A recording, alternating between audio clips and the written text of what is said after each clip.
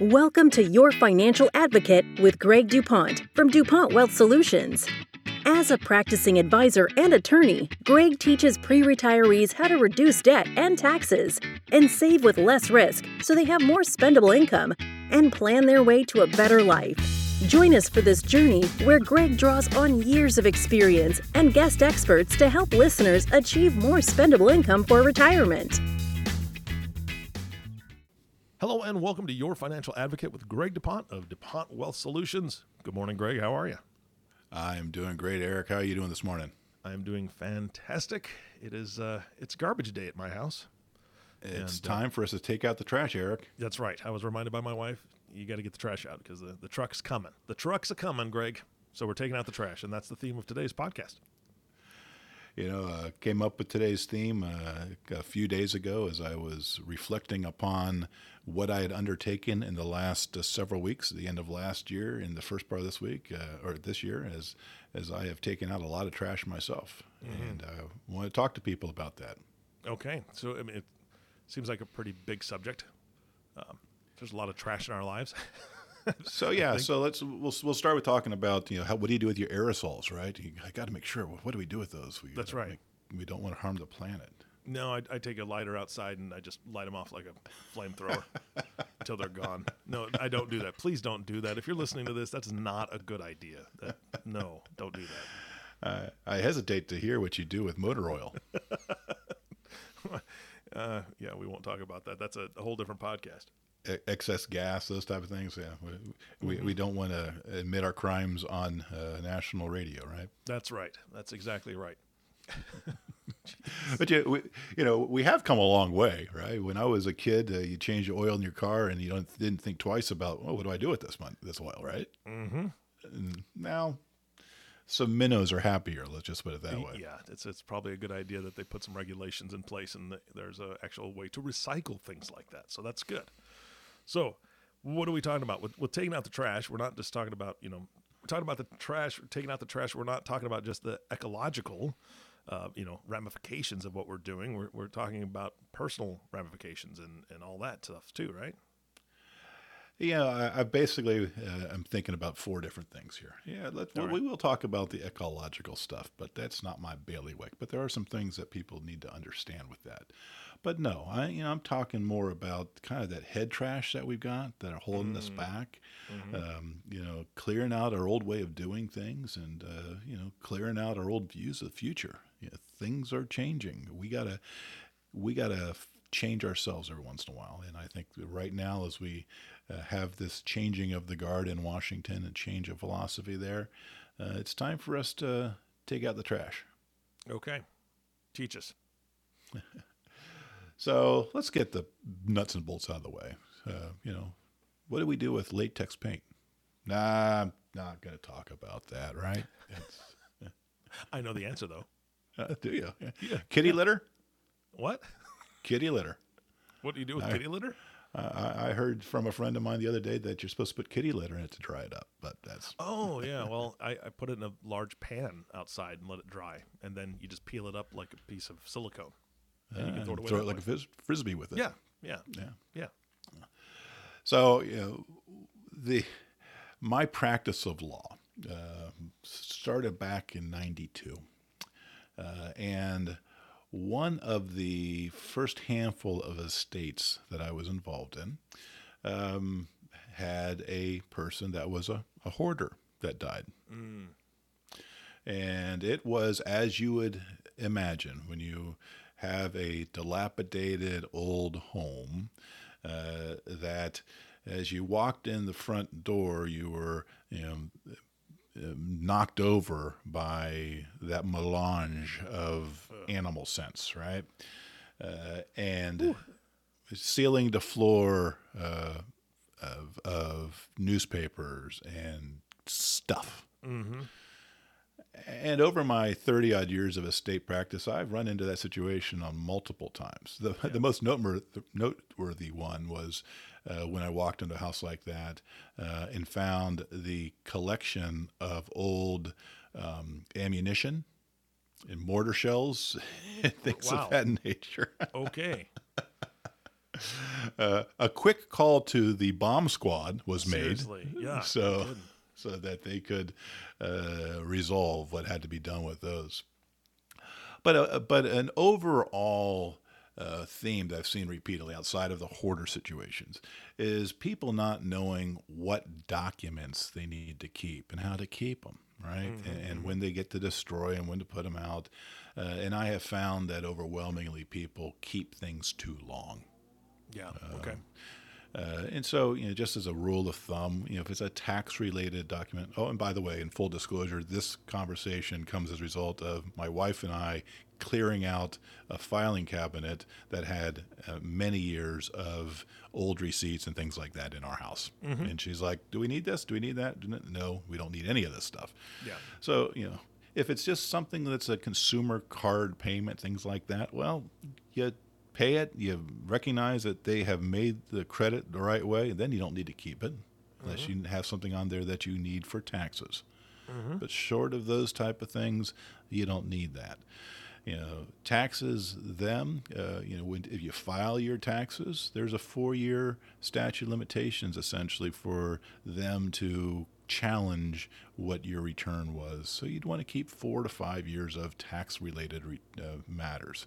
I do recommend that you keep your tax returns themselves, but the backup documentation, if they haven't come reaching for you with an audit within 4 years, there's no real reason to keep that other stuff out there. So other documents that people tend to have and things that I've seen over the years that seem like they make sense but don't really need to be done. I've seen people repeatedly paying the cost of a safe deposit box to keep their deed in the safe deposit box. And there's absolutely no reason to do that. A deed is a recorded public document, and if it gets lost, then you can get another one. So there's no reason to have that in a lockbox. And you would be surprised the number of times that in an estate I've had to go through the hoops of getting a representative from the state to go with me to the bank to open a lockbox to see what's in there, only to find deeds, birth certificates, life insurance policies, although life insurance, at least it makes some sense that they're in there for some, but many times they're old and out of date, meaning that they've expired type of thing. So, Gotcha. So if you do keep a locked box, use it for tangible stuff of value. Don't worry about putting your important legal documents in the bank in a lockbox, unless you think somebody's going to steal your will or something like that. And if that's the case, then you should be talking to somebody like myself and having the lawyer hold the document, not the cost of that. So basically documents, it's 4 years for tax things. Anything other than that, a year, clear them out. Any other specific questions you might have on documents, Eric? No, I mean, I'm assuming shred them or burn them, right? Yeah. I don't think that we can say burn them, right? The good old EPA is not going to like us on that. So shredding services are what you should do to protect yourself on those consumer credit type of things. In this era of identity theft, any data that you can put out there that they can use to create your identification, we got to be careful about. Yeah, destroy it. So that's the physical trash. And by the way, as part of that whole exercise I did over the course of the last few weeks, I had a bunch of physical junk taken out of my house and was happy to say that I wrote a check for somebody to take that stuff out instead of myself doing it. Yeah, I mean, the check to somebody else to have them carry it, or the check to your chiropractor to fix what you broke is a good thing, because I got stuff I've got to get out of this house, and I'm not hauling it up the stairs. I'm sorry. That's I'm well beyond those years of wanting to move a refrigerator. There comes a point in your life where you realize your limitations, and then several years after that, you're reminded, and then you actually start living by them. Yeah, exactly. I'd much rather have my wrist cramp from writing a check. Does anybody write checks anymore? What's a check? Yeah, exactly. Anyway, I'd rather have my wrist cramp from having to pull the cash out of my wallet than my back seize up halfway up the stairs holding a 17-ton refrigerator. But that's just me. Anyway. I digress. So similarly to the way that, I had a full junk load of physical stuff in the house that I brought in somebody to take out, we as humans, we accumulate head trash that most of us never take the time to get that head trash out of there. And we just continue to dwell on it. It manifests itself in your outlook on life. It manifests itself in your philosophy with regard to money. And every once in a while, you need to take a look at what is that head trash, because it can be holding you back and getting it out of you. Yep, absolutely. And people get hung up on it very, very easily because it's learned behavior. That's all there is to it. It's learned behavior. You learned it from somewhere, and usually it's your parents. And a lot of people listening to this call, their parents grew up as children of parents that lived through the Depression. And so maybe they passed some hoarding techniques onto their kids, who then kind of passed that on to you in finances. And whether it's positive hoarding or bad hoarding, right? Money under a mattress doesn't grow. It actually loses value. So how do you do it so that you can, make some money on that money? There's all sorts of ideas out there that are just wrong because we've been taught wrong. Along those lines, Eric, I'd like to recommend to the audience a book called The Soul of Money by Lynn Twist. It's been out for a long time, but I read that last year, and it is logical, but we don't really recognize it as we're going through life, how much our current belief structure and our relationship with money was formed by our observations of our parents and those type of things. Money doesn't grow on trees, right? Whatever the narrative around your house, that is subconsciously driving many people to this day, many years after they've heard those type of things. And it's that mind, that subconscious narrative that really does affect your relationship with money and your ability to live your life to the fullest as you want to define it. So when we talk about getting rid of the head trash, as we've talked about, I run 2 businesses, and I've got many people that work for me. And I've got lots of aspirations on how I'm going to impact people with my March to $1 Million and those kind of endeavors. And, like everybody else, 2020 was a rough year, right? Lots of goals, lots of initiatives that were not able to either be implemented or didn't do anything near what they were expected to do. And as I was doing my year-end reflecting, I knew that head trash from 2020, taking that into 21, was not going to do me any good. Yeah, good point. And so, I have developed a journaling practice myself after many experts have extolled the virtues of such a practice. And I sat down as part of my own taking out of the trash at the end of 20 and wrote down, all of the things that didn't work the way they were supposed to. All of the initiatives of 2020 that came up short, all the failings, as it were. And I dumped that out in my journal. And then I also dumped out all of the lessons that learned, all the blessings from those challenges. And resolved, okay, I shut the door on that head trash. That's done. Yeah. Now we move forward. We take the lessons and move on. That's it's powerful. It's how we respond, not what we just can't dwell on that head trash. So how do you get rid of it for good, right?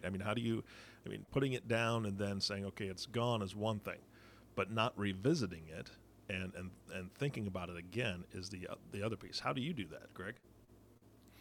That's been the power for me of after many years of trying to get started with a regular exercise of journaling. That whenever I feel those coming back, I put them on paper. There you go. Okay. And after I get them all down on paper, then resolve. Okay, that came back for a reason. Maybe to remind me of the lesson I learned, but it's time to move on. Yeah, yeah, that's nice because you can turn the page, right? I mean, that's the whole thing. Turn the page and then it's blank again. Metaphorically, it's beautiful. Yeah, perfect. All right. So the next thing I wanted to talk about, clearing out the trash that is the old way of doing things. Okay. As we talked about many times in our podcast discussions here. The old ways of saving for the future, of planning for the future, of using your money during your lifetime, they're not the ways that we are going to need to live the life that we want to live in the future as it's going to unfold in front of us. So we need to take a step back. We need to kind of test our assumptions on some of these mechanical ways that we have been saving for our future, of using our money, and asking ourselves, does this really reflect what I want? Where does this come from? And should I change it? If you go back to the soul of money and the way that your parents' patterns impacted your patterns, many of those patterns for your parents, well, depending upon when, right? They were either set in the back in the Depression era, or they were set in the roaring go-go 80s, and things have fundamentally changed in the economy. And we have to develop our own strategies for where we are at now and what it looks like going forward, as we've talked about before. Yeah, and just a quick personal story on my side. My parents, it wasn't necessarily taboo to talk about money in our family, but we never did. Now, we didn't have a lot, that was for sure, but I remember I had way too much money when I was, much younger in junior high, early junior high, because I had a paper route. Right, and I made money from that, and so any kid who's 12, 13 years old who has a couple $100 a month is what I was making in my paper routes. That's way too much money, and I didn't know what to do with it. And I remember specifically one time, my dad and I were at the airport. We were picking up my mom. She had gone back to help a family member, and I had learned how to flick pennies. Do you remember how to do that, Greg? Flick pennies? Absolutely. Yeah. So I'd done that a couple times, and I know that he wasn't really paying a whole lot of attention. And then I dug into my pocket, and I had a dime, and I flicked it, and we were on the escalator, and it clink, clink, clink. He said, "What are you doing?" And I was like, "Oh, I'm just flicking pennies." That didn't look like a penny to me. No, it was just a dime. He was so mad, Greg. He was so angry. He's like, "That's a dime. What are you doing? You need to pick that up." So he showed me that he was frustrated with my lack of awareness of money. He showed me that he was frustrated that I wasn't more respectful of the money that I had. But we never talked about what to do with it. We never talked about truly saving it, putting a certain percentage away. We never talked about any of that stuff. So that was tough to learn in my adult years. I got married young, and so my wife and I had to figure that stuff out for ourselves. Learning how to respect money, learning how to respect what debt was, because I never had debt when I was 12 and 13, but surely it was very quick to. A lot of companies offered to give me debt in those early 20s. So yeah, it's really interesting to see different people's perspective. And I'm a behaviorist by nature. I like to observe behavior and watching people around me and learning from them and how they learned. It's so interesting to have those conversations about how people learned about money and whether it's saving, whether it's spending, whether it's debt, good debt, bad debt. People have no idea. And there's so many different schools of thought because so many different teachers. Yeah, if I look back at my own history and where I am today, I grew up the son of an entrepreneur. And so my whole perspective on money has a certain, shall we say, allowance for the variability of income, as opposed to, if I was brought up by a wage earner that had a steady paycheck. No, I grew up with my father struggling to make payroll, struggling to provide for a family of 7 kids. Holy cow! And never lacking. We didn't have abundance of things, but we had a nice middle class upbringing, and always there's always was a financial solution, and that's the lesson of an entrepreneur, that you keep plugging ahead. You keep moving forward, you keep your chin up, and you keep looking for ways to provide value, provide service, and that ends up providing, for your family and your needs. Yeah, absolutely. And unfortunately, as we sit here in 2021, there are not enough people that have that exposure as they are growing up. And we're losing the entrepreneurial class. Yeah, no, I agree. So I want to, the last head trash, or the last trash I wanted to talk about was clearing out our old views of the future. Okay. We have, depending upon amount of exposure to the media, I might have shared with you in one of our earlier conversations that I basically stopped paying attention to the broadcast news about 4 years ago now, that I was driven away from it. And I was also a consumer of radio, talk shows and that type of stuff up to that point. And I stopped consuming that. And I do still consume news in the print form so I can moderate it myself, right? And it's amazing how quickly you can get through a newspaper. As opposed to sitting there in front of a TV news show and having it dripped on you. And the point is, when you are constantly fed the negativity from the broadcast media that is doing that to get ratings, get you back the next day to see what the next bad thing is, it alters your view of the future.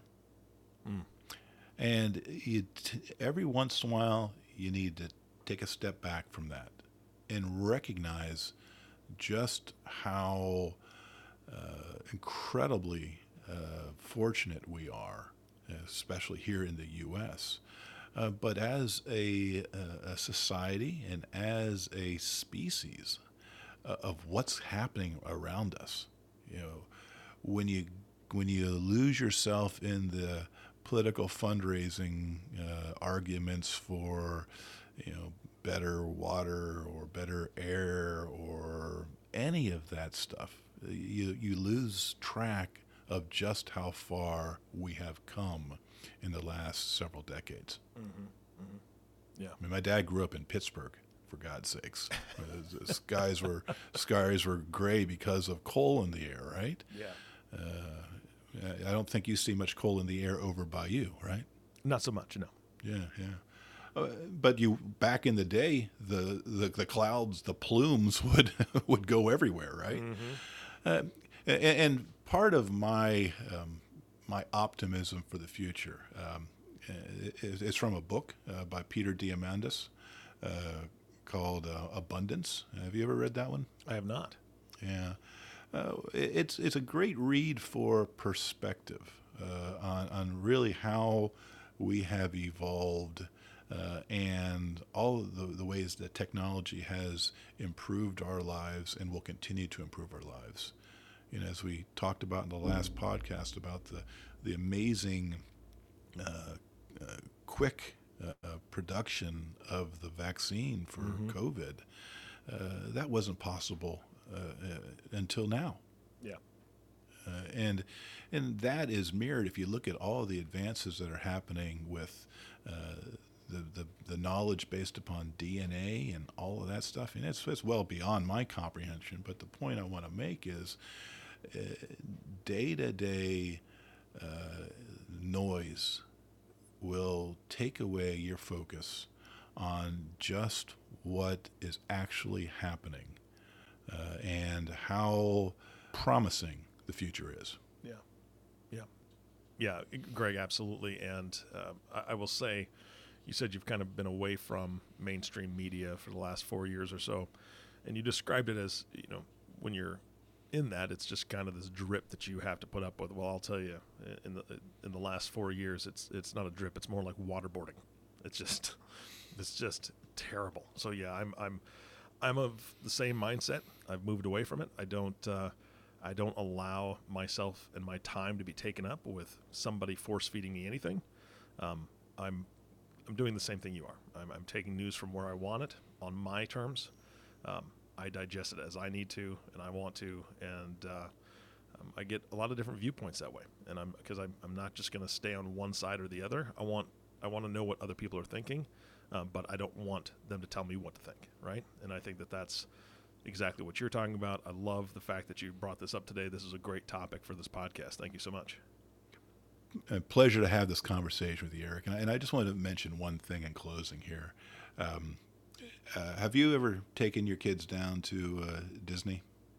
Never Disney, but we've gone to a couple theme parks in Texas specifically, and so theme parks, but not Disney. So I'm not a huge Disney fan compared to many families, right? That it does all the time, but I've been there a couple times with my daughter, and one of my favorite rides is actually the ride that Walt had designed for the 19X World's Fair, where you go through. It's a real old thing, but you go through these series of rooms. It kind of moves you through it, and there is a worm song, right? Those ones that get in your head, you can't get rid of it. It's not as bad as It's a Small World, but it goes something like there's a great big beautiful tomorrow at the end of each and every day, and we would be much better off if we closed our days with that little jingle than the crap that we close our days to these days. Seriously. That's a beautiful thought, Greg. Thank you so much. Thank you, Eric. Take care until our next time. All right, sounds good. And, of course, to you, the listening audience, thank you for tuning in and listening to Your Financial Advocate with Greg DuPont. If you have not subscribed to the podcast yet, please click the subscribe now button below. This way, when Greg comes out with a new podcast, it'll show up directly on your listening device. This makes it much easier to share these podcasts with your friends and family. Again, thanks so much for listening today. For everyone at DuPont Wealth Solutions, this is Eric Johnson reminding you to live your best day every day. And we'll see you next time.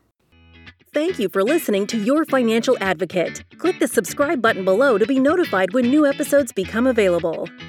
The information covered and posted represents the views and opinions of the guest and does not necessarily represent the views or opinions of DuPont Wealth Solutions. The content has been made available for informational and educational purposes only. The content is not intended to be a substitute for professional investing advice. Always seek the advice of your financial advisor or other qualified financial service provider with any questions you may have regarding your investment planning.